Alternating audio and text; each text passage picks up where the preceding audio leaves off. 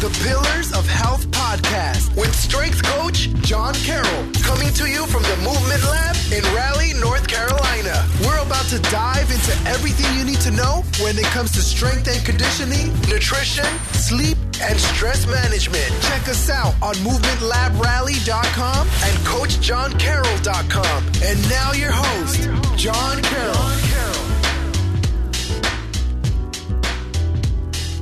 Delighted to be joined by a good friend of mine, Danny Lazarus. Welcome, Danny.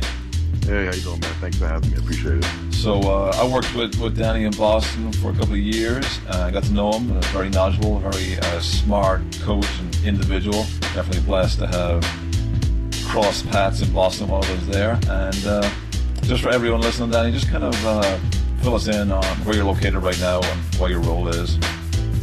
So I'm currently the personal training manager for Equinox Sports Club in Boston.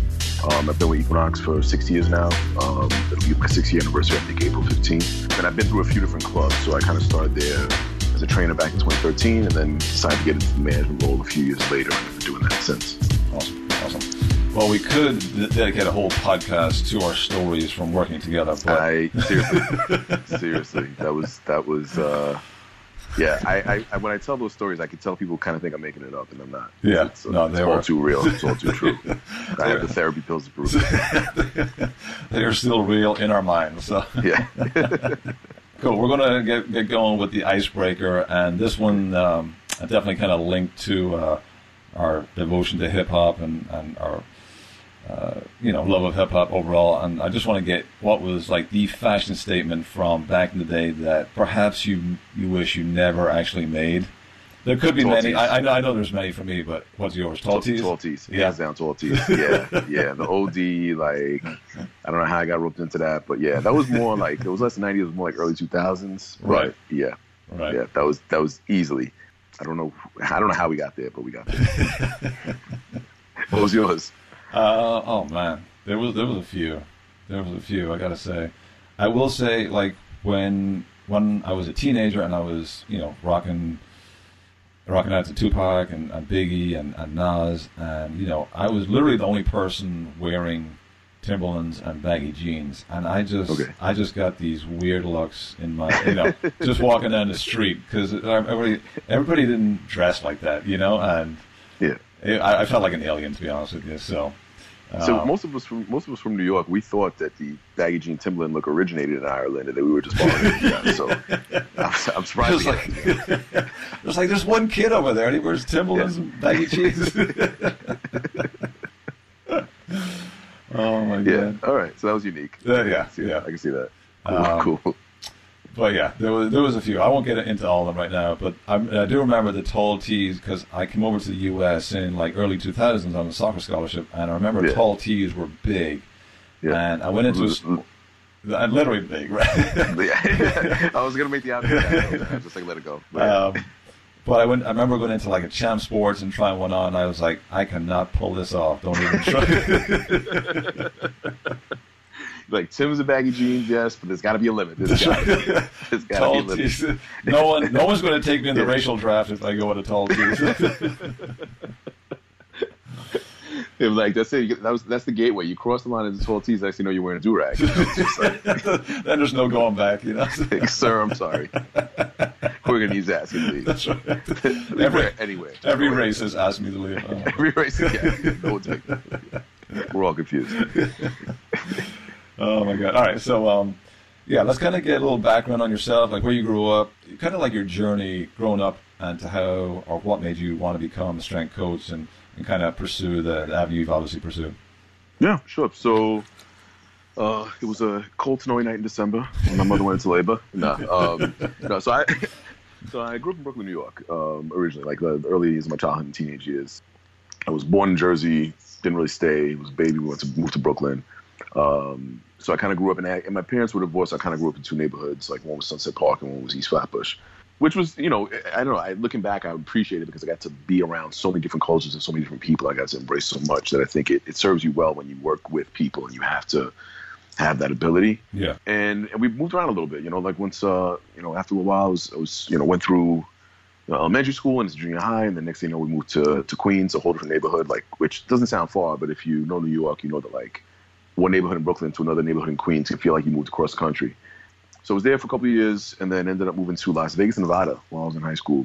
We had a couple of aunts and uncles out there that had moved a few years prior, and we were visiting. We were like on spring break, and we were visiting my mom, myself, my sister, my stepfather at the time, and they fell in love with like the cost of living. I think we got like a 4-bedroom, brand new home with a 2-car garage and a pool for like I think $125,000 back then. So kind of nuts, and so wasn't really my choice, but we moved to Las Vegas, and that was, a little culture shock. But I think through all that, I just got used to having to adapt to like making new friends and just meeting new people. And the way I usually kind of meshed in that was through some kind of sports or athletics.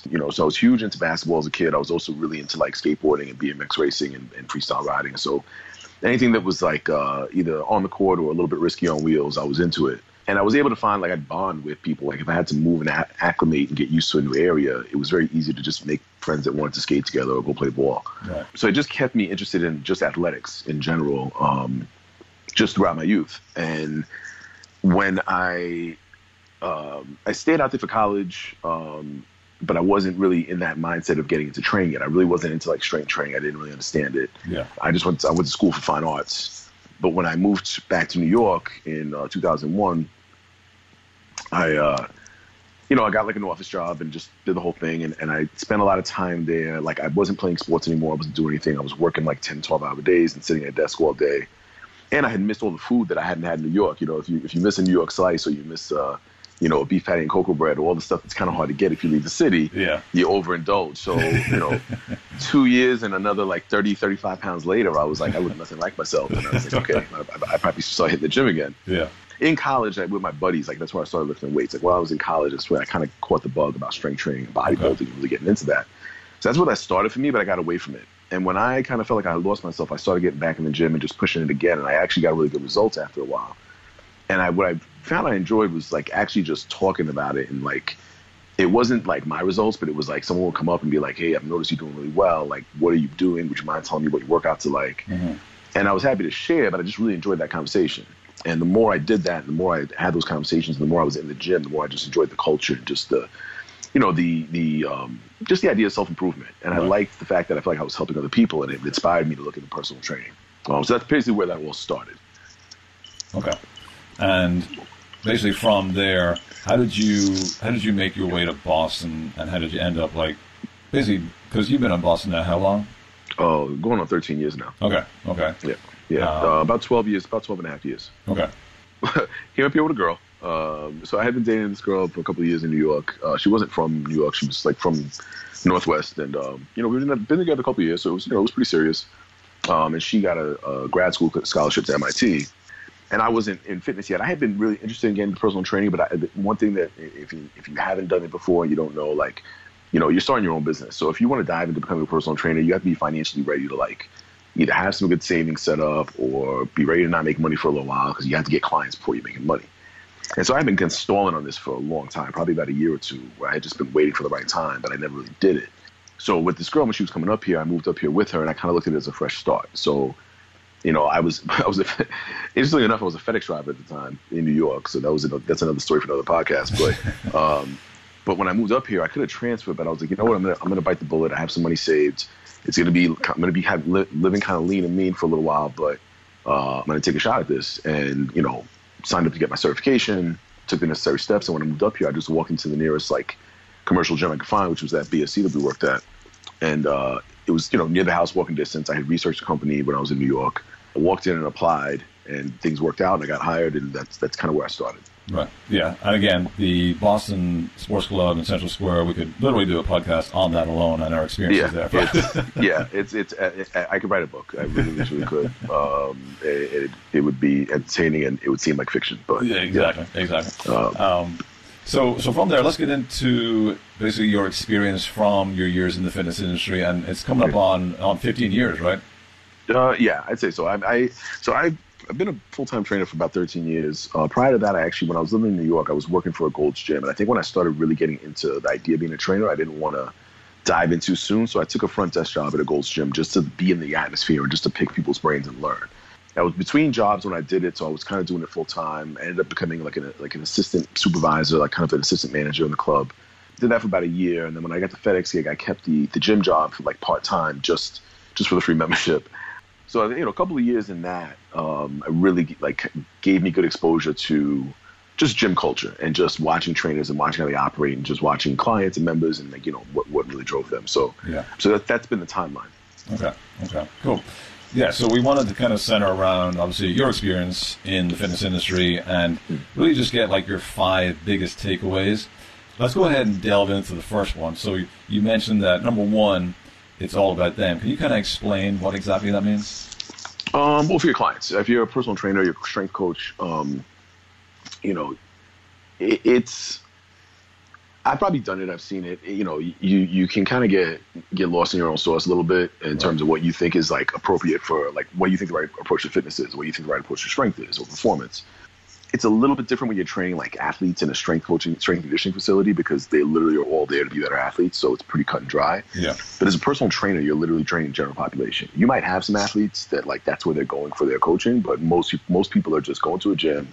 They want to feel better, look better, be more confident, and they might have some things they just aren't comfortable doing, or they might have an approach that they, or their goals might be something that seems like doesn't seem as important to you as something else, but you still have to keep that in mind. Like they're paying you to get them their result, to get them what they want, to improve their lives. Right. So I think when you look at somebody that, comes in, they want to lose body fat and they want to tone certain parts of their body, but they have no interest in fixing like their mobility. And they're just, they're just like a bag of rocks sitting in front of you trying to bend in half. Right. And you need to spend like extensive time doing like mobility and activation. You have to learn how to dance that fine line and to kind of slip the pill in the dog food and get them to get them to do the things they need to do, but you still have to make them feel like their end goal is in mind. Right. And just sometimes it's just communication, and sometimes it's just the approach to the workouts. Yeah, and I would definitely say like that for me as a new trainer or an inexperienced trainer, right? That is the biggest challenge because you go into all these grand ideas about how you want people or to coach people and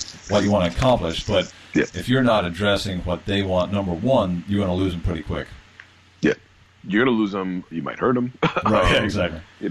Or and more than anything else, even if you don't lose them, it's kind of like at the end of the day, it's how do they feel coming out of their time with you? And I think we both have.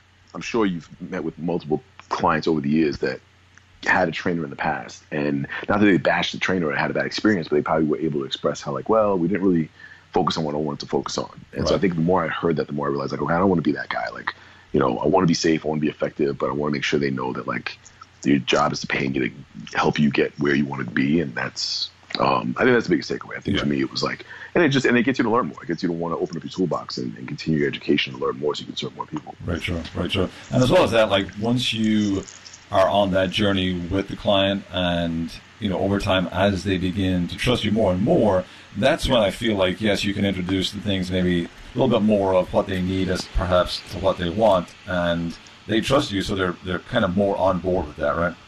100%. Yeah. They have to trust you first. If they don't, they just, they say you'll either lose them quick or they're just going to be resistant to whatever you got to do. And unless you're training them 5 days a week, they're not going to do the stuff that you ask them to do outside of your sessions. Yeah. Cool. Awesome. All right. Number 2, we want to discuss how nothing is linear. Yeah, I think that's, so that applies to a couple things. And I think for anybody that has either worked with a trainer or is considering it or, whatever, or anyone that's either in the industry and, going through the hardships or considering it, I think from a business standpoint, it's not linear at all. And I don't think there's any trainer that would disagree with me in regards to like there's an ebb and flow. And it's probably very rare that you start your career as a personal trainer and start out and build up your business and slow it first, and then it just takes off and it's nothing but progression and improvement, and it's nothing but client growth and more money as you go. Like there's going to be times where a couple of clients move away and you drop them and you change jobs and you go to a different place and you have to start over again. You're going to learn new things that are going to kind of reframe how you think about training, and you have to be okay with that. You have to be okay with like looking at how you're structuring your finances a little bit differently, and knowing that you're not going to always make the same money every paycheck, and sometimes it'll be high, sometimes it'll be low. Right. From a training standpoint, it's even more crucial because your client's progress is not going to be linear. Your training methodology can't even work that way. Like I think if you're thinking of simple volume versus load, you're going to have clients where you can go through sets and reps and cycles where you're slowly increasing weight and decreasing repetition.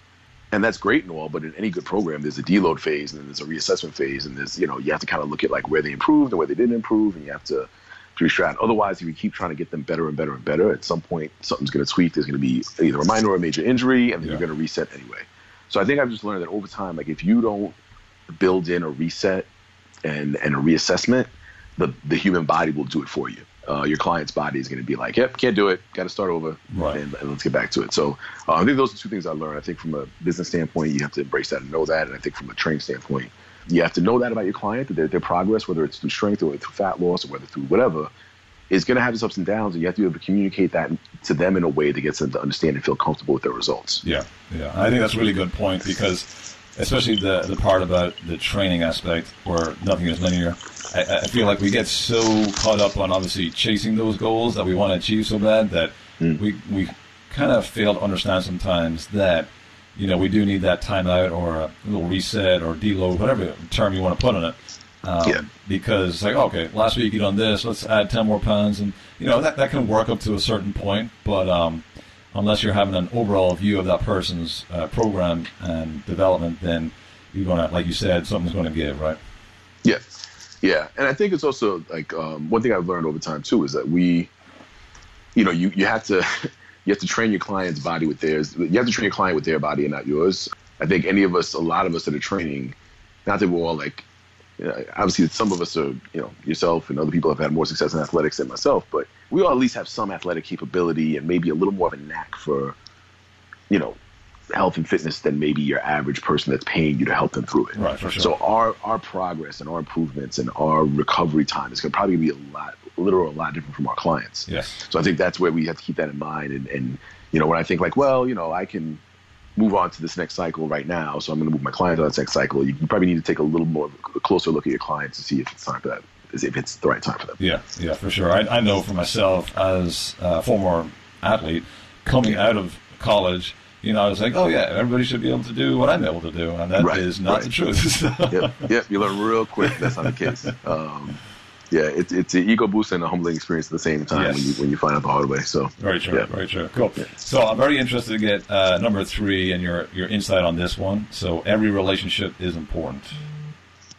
Yeah, I think so. One thing I've learned just in my time in Boston is that, and it doesn't have to be in your city, but this is it's a calling. Being a strength coach, being a fitness professional, it's a bit of a calling, and it's kind of you gotta love it. So you're not gonna do it for that long if you don't really love it. You might try it, but because of that, I think we're all kind of very similar people, and so we become a kind of tight knit group. And I think you get to know a lot of people in the industry, whether it's broad and nationally or globally, or whether it's just within your city. So on one aspect, this industry is kind of small. Boston's a small city in terms of like just knowing other coaches, trainers, professionals, managers, people in the industry.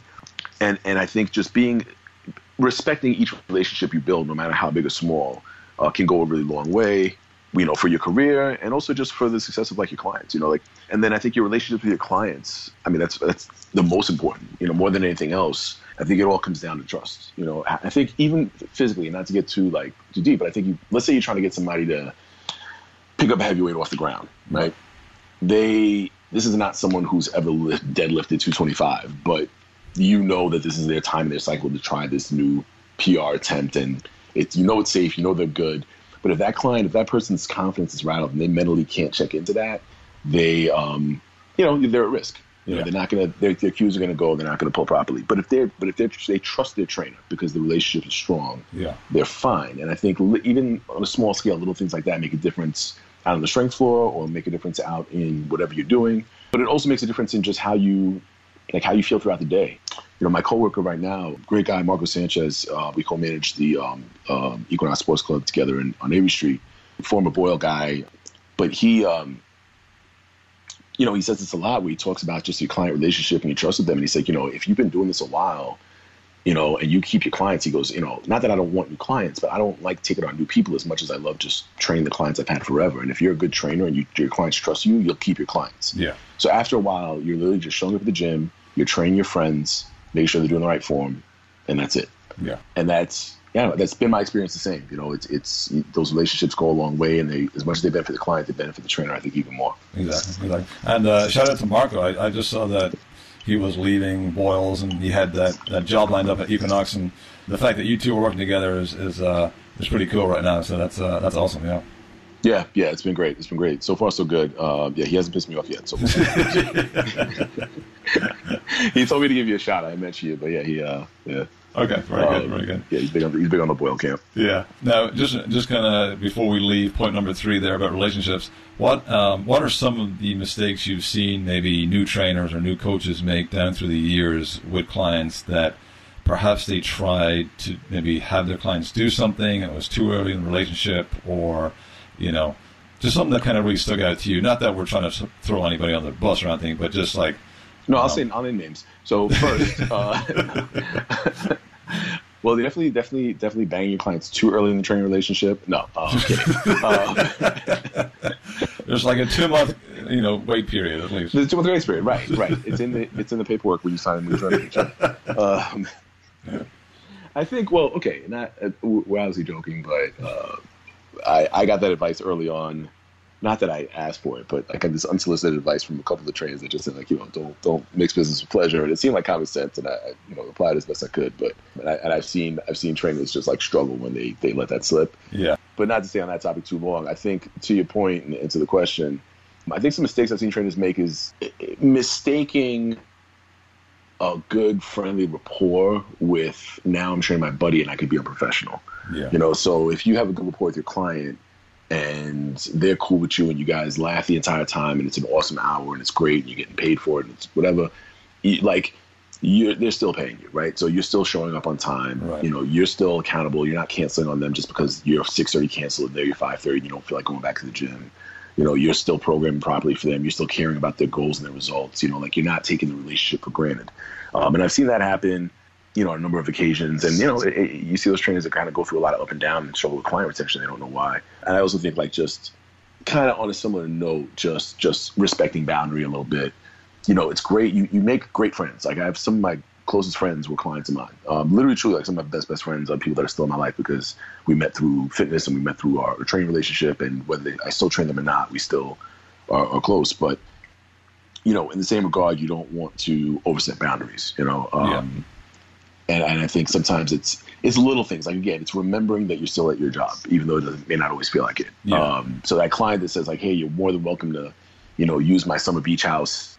They may be sincere and they may mean it, but you still want to make sure that you're maintaining that professional relationship. And taking them up on that summer beach house may mean, like, we'll walk over and I try to charge you for canceling on me within 24 hours. So little things like that, you got to keep it in mind. Yeah, exactly. And there is that distinct line of, we're cool, we laugh and joke every session, but make no mistake, you still need to be professional and, like you said, respect what they're coming to you for, and not just kind of fall into this mode of like, oh, we're buddies and I can kind of do whatever.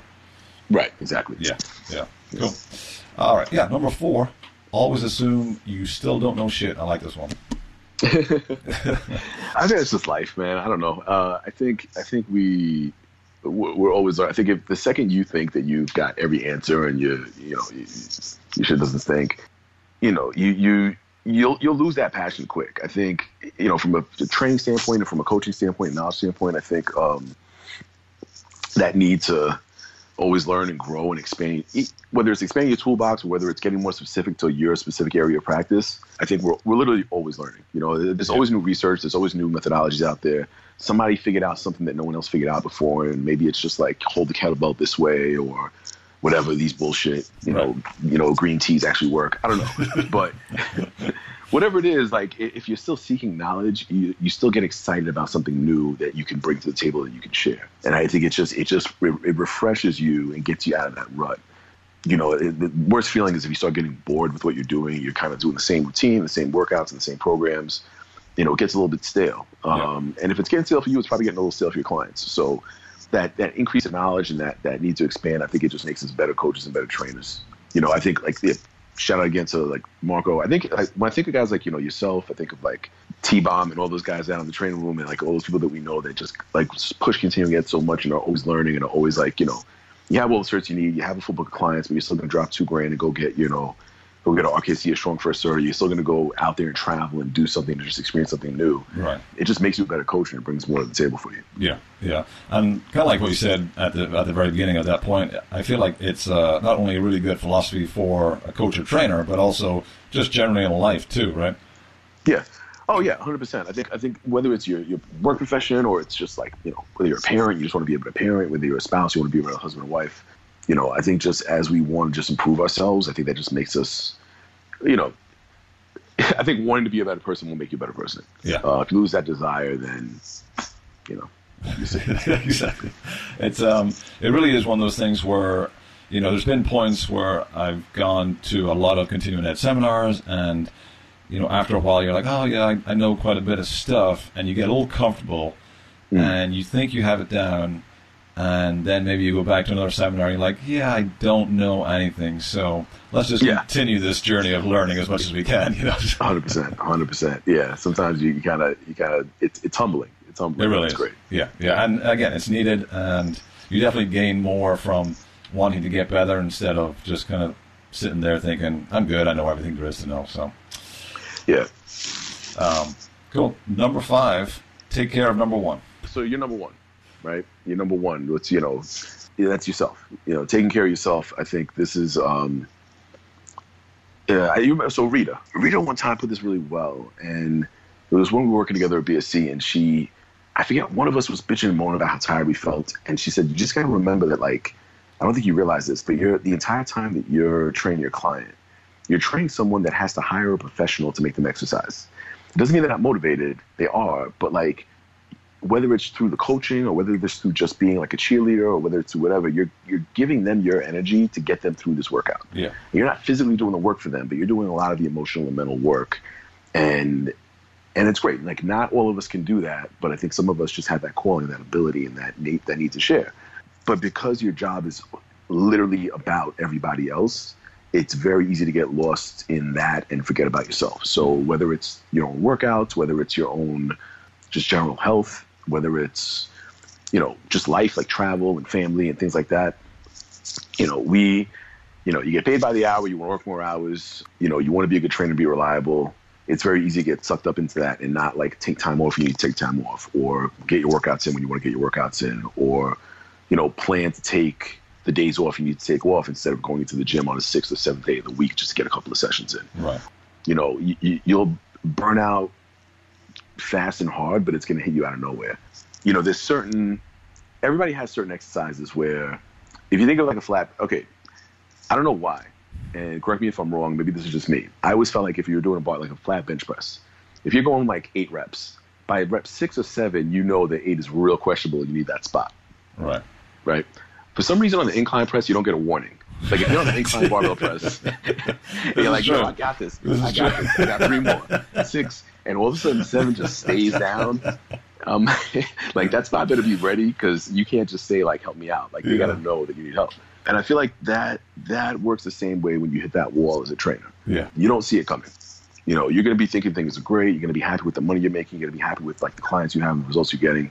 But if you're letting your own sanity, your own family, your own whatever slip, and you're not taking care of it, like, one day you're just going to get up and be like, I can't do this shit. Yeah. So early on, even if it doesn't feel like you need the time, always allot that time for yourself. It doesn't mean you don't want to be in the club. It doesn't mean you don't want to make money. It doesn't mean you don't want to be there for your clients. But just remember, like, prioritize the things that got you into this industry in the first place. It's like the things that you were passionate about, whether that's continuing ed, whether that's your own workouts, whether that's competition of some sort, and make time for family, make time for the things that are life outside of the gym. This job can really suck you into it. You can get the gym can be a vortex that just pulls you inside, and you've got to step out on a regular basis and make sure you check back into life. Yeah, I feel like the incline bench press analogy is very appropriate, because it's like you said, like, out of nowhere that thing just shuts down on you. You know what I mean? So okay, so it's not just me. It's no, me. I was like, maybe that's my own structure, my own body, but that was the best way I could put it.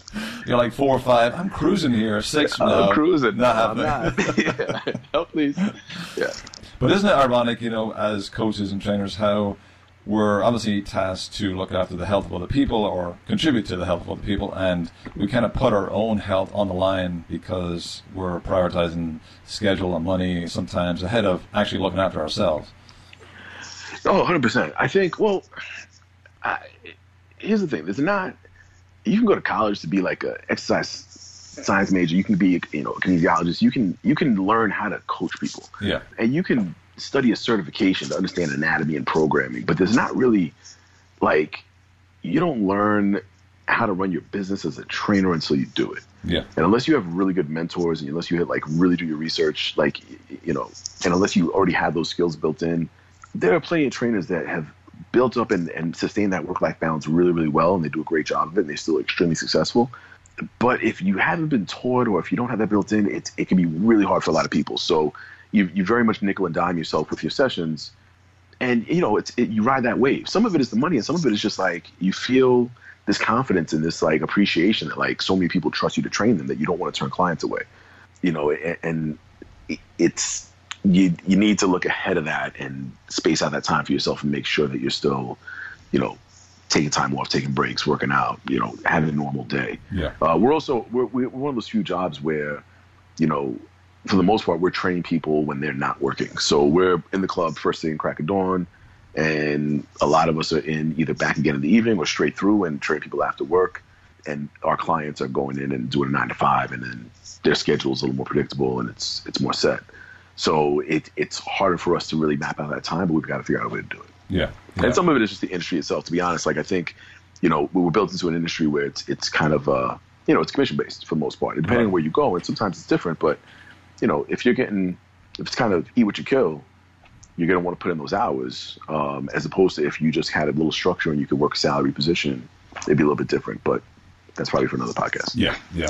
I definitely learned that the hard way as in relation to kind of, striking that work and personal life balance, because there was a time there at BSC where I was just getting loaded up. I was like, all right, fill the schedule. Let's keep going. So I would literally finish at 10 p.m. My last session was at 9 p.m. Finish at 10, home around 10:30, and I was back in for 5 a.m., right? Yeah. And I was so sleep deprived at one point, and I had this pretty new client. And for the session I had the next morning at 5 a.m., I was so sleep deprived, I was calling him by a different name. Okay. His name was Soren, and I was calling him Orson. Now, in your defense, did you have a client named Orson? I didn't. But so I knew like some of those letters were in there somewhere. I was just trying to piece it together. So my brain just wasn't able to pull it together. That was my warning sign to basically, okay, you need to cut back, basically. So yeah. Yeah, 100%. Yeah, the booking and schedule can be killer, but and it's tough. It's tough to turn that down. It's tough to balance that out. Right. But again, I think that goes back to where I was saying before that nothing's linear. We'll take a dip in our business at times, and we'll want to take on clients we normally wouldn't take at times we wouldn't normally do, because we think like, well, if I don't take this now, I'm never going to get it. Right. But the longer I've been in the industry, the more I realize, like, if you care about what you do and you hold yourself to a high standard, like, that shows. Like, your clients know that, people in the gym know that, your colleagues know that. And if you put in the time and the work, you'll get referrals, you'll get leads, you'll get people out there. You might take a little dip in business for a minute, but don't sacrifice yourself and your schedule completely just because you're having a little bit of a scare. Like, put in the time, put in the work, do the outreach, do the continuing ed. Your clients will come back. Your new clients will come in, and you'll be fine. Yeah.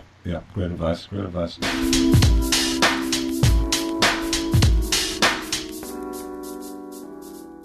Cool. All right. So we are going to kind of switch it up here because we are in the process, myself, yourself, and my good friend Eddie McMahon. We are launching Ain't No Half 7, a 90s hip-hop podcast. Yes, sir. And so I'm just going to ask you some questions because obviously we now know that you are a New York native. And yes, sir. I just want to see, like, was there anyone that you saw growing up in, 90s or 2000s era, maybe before they kind of blew up, but you knew they were going to be a special talent?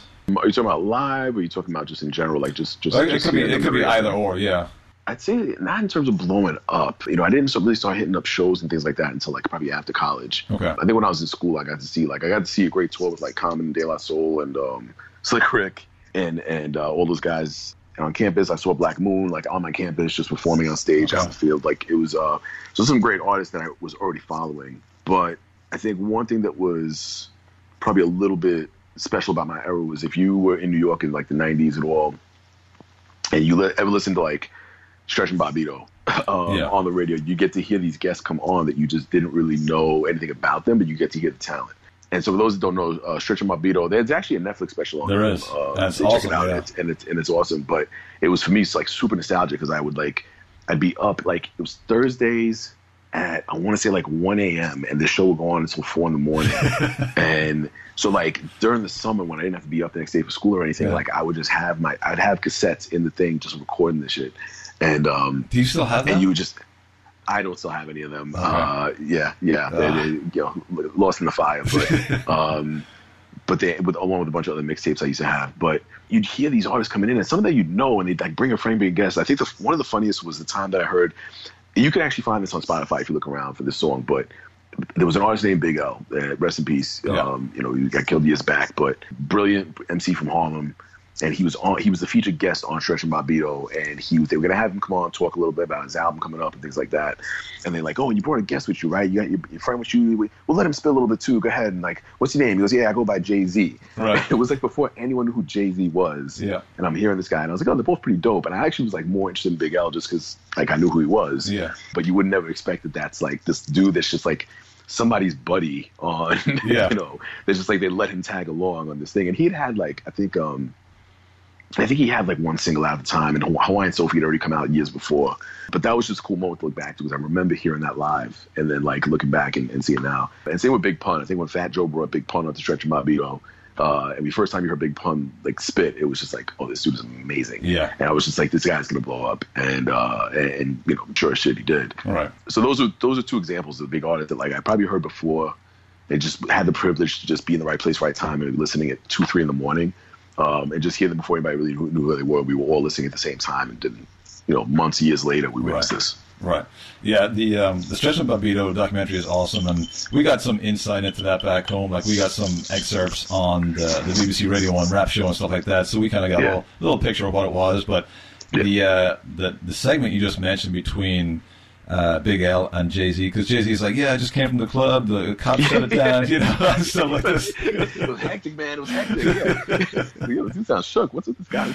But that is crazy to see how far Jay-Z has come, and also like think about how much Big L could have taken off too, right? So it's crazy to look back and see that. It's fantastic to have those memories, and Stretch and Bobbito, like those guys just put so many artists on blast, and they were obviously in that era where they weren't making any money either.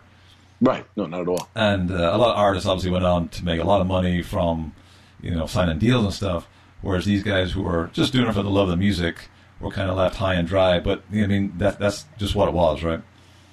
Yeah, to an extent. I mean, I don't know if there's necessarily, like, I don't think these were artists that would, like, say, put on. I think in that New York, like, little world, that little globe of ours during that time, because that, it brought it to New Yorkers, but if you weren't in the city, you weren't listening to Stretch and Bobbito, you didn't really hear it until later. Yeah. But I think it just gave them like a platform. It gave them a little pump, a little voice. I think a lot of those artists were talented enough they were going to blow up either way. Right. And I think Stretch and Bobo each found their voice in the path either way. Like they found the calling. Yeah. So I'm happy for them. But it was, definitely like I was spoiled.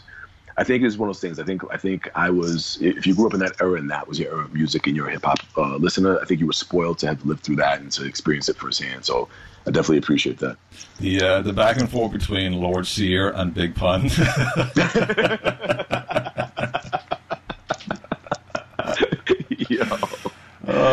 Like your forearm looks like the belly of a pit bull.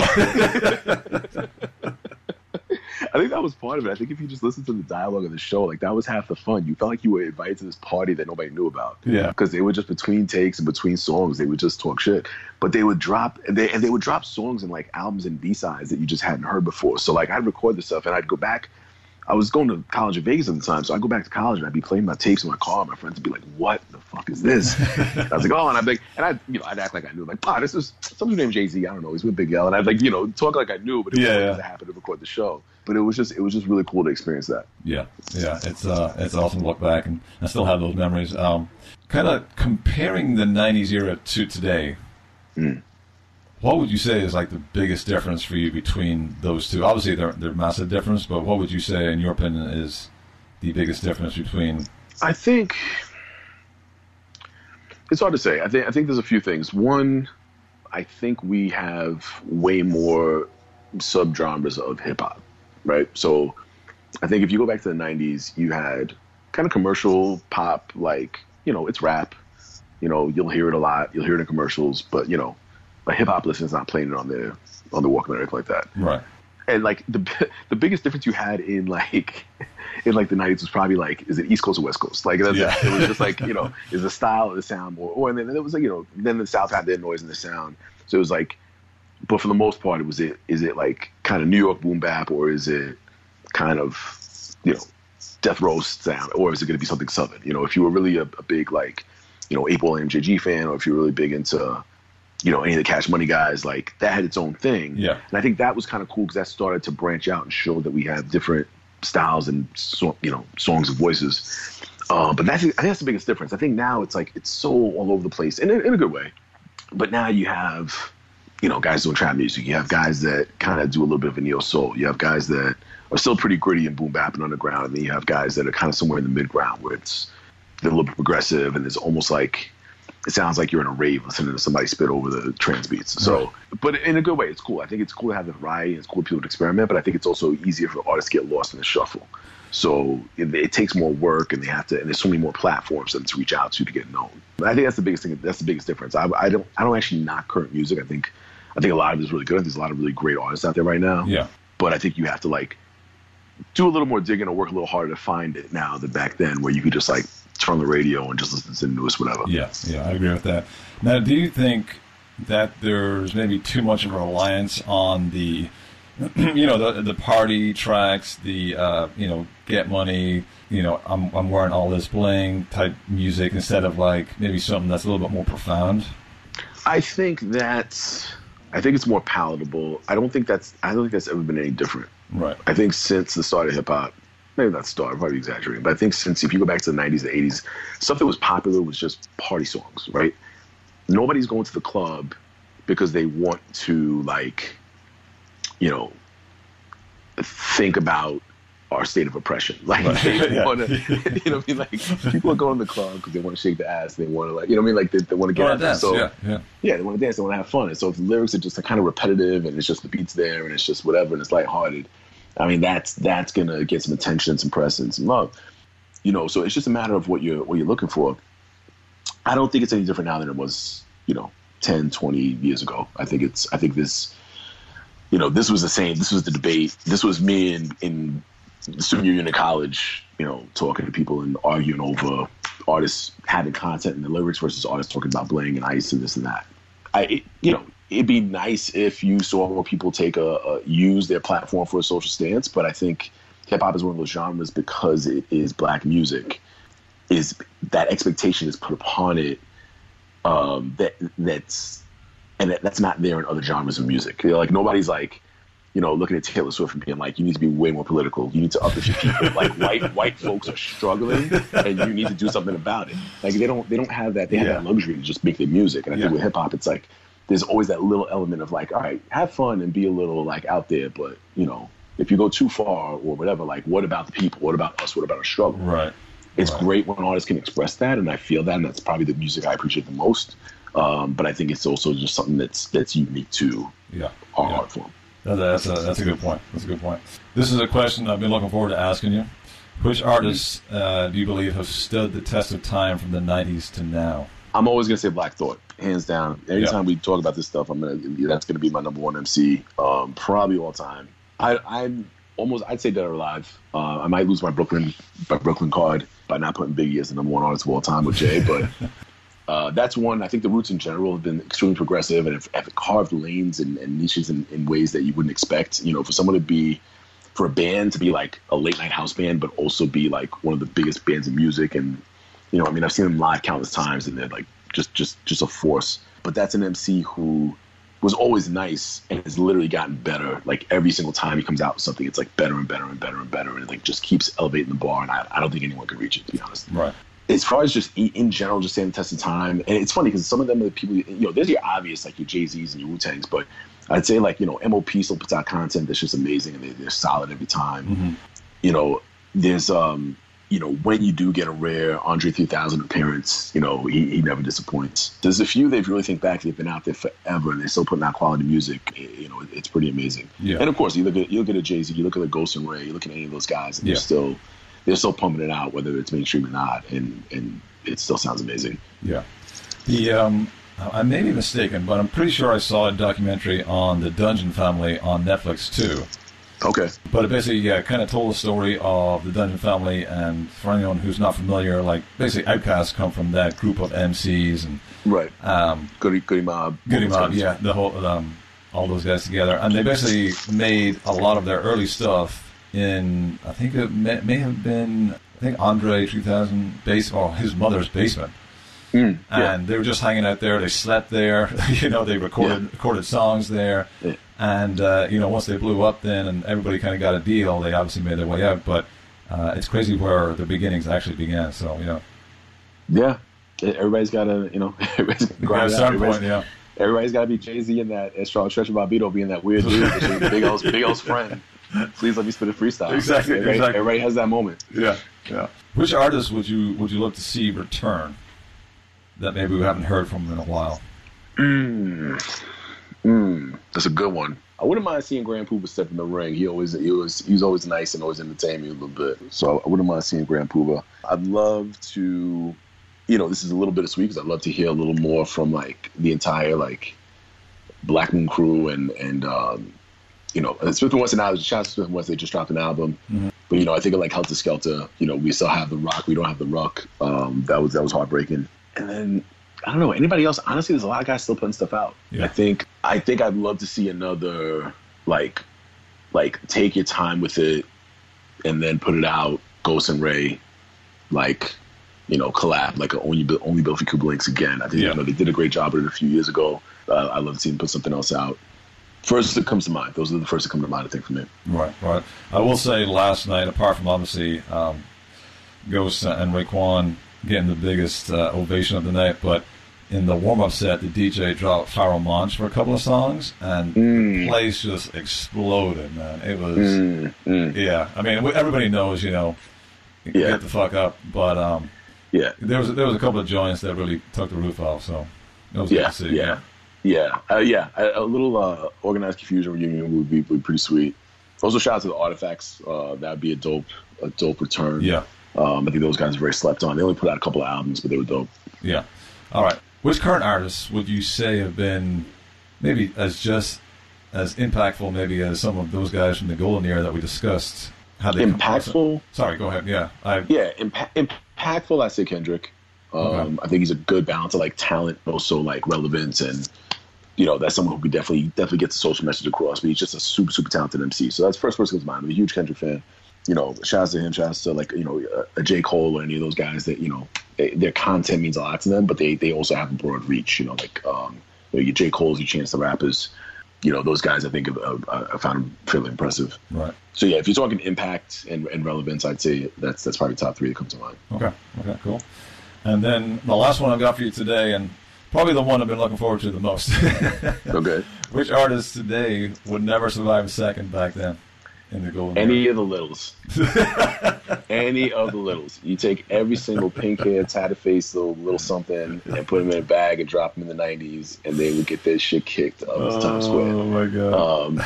No disrespect. I everybody gets their money and carves their lane, and I'm happy somebody could find a way to do it. There's an audience for everything, but between more the music than anything else, it's not so much the image. It's cool that we can have people just have kind of a weird, crazy image now, and it's embraced.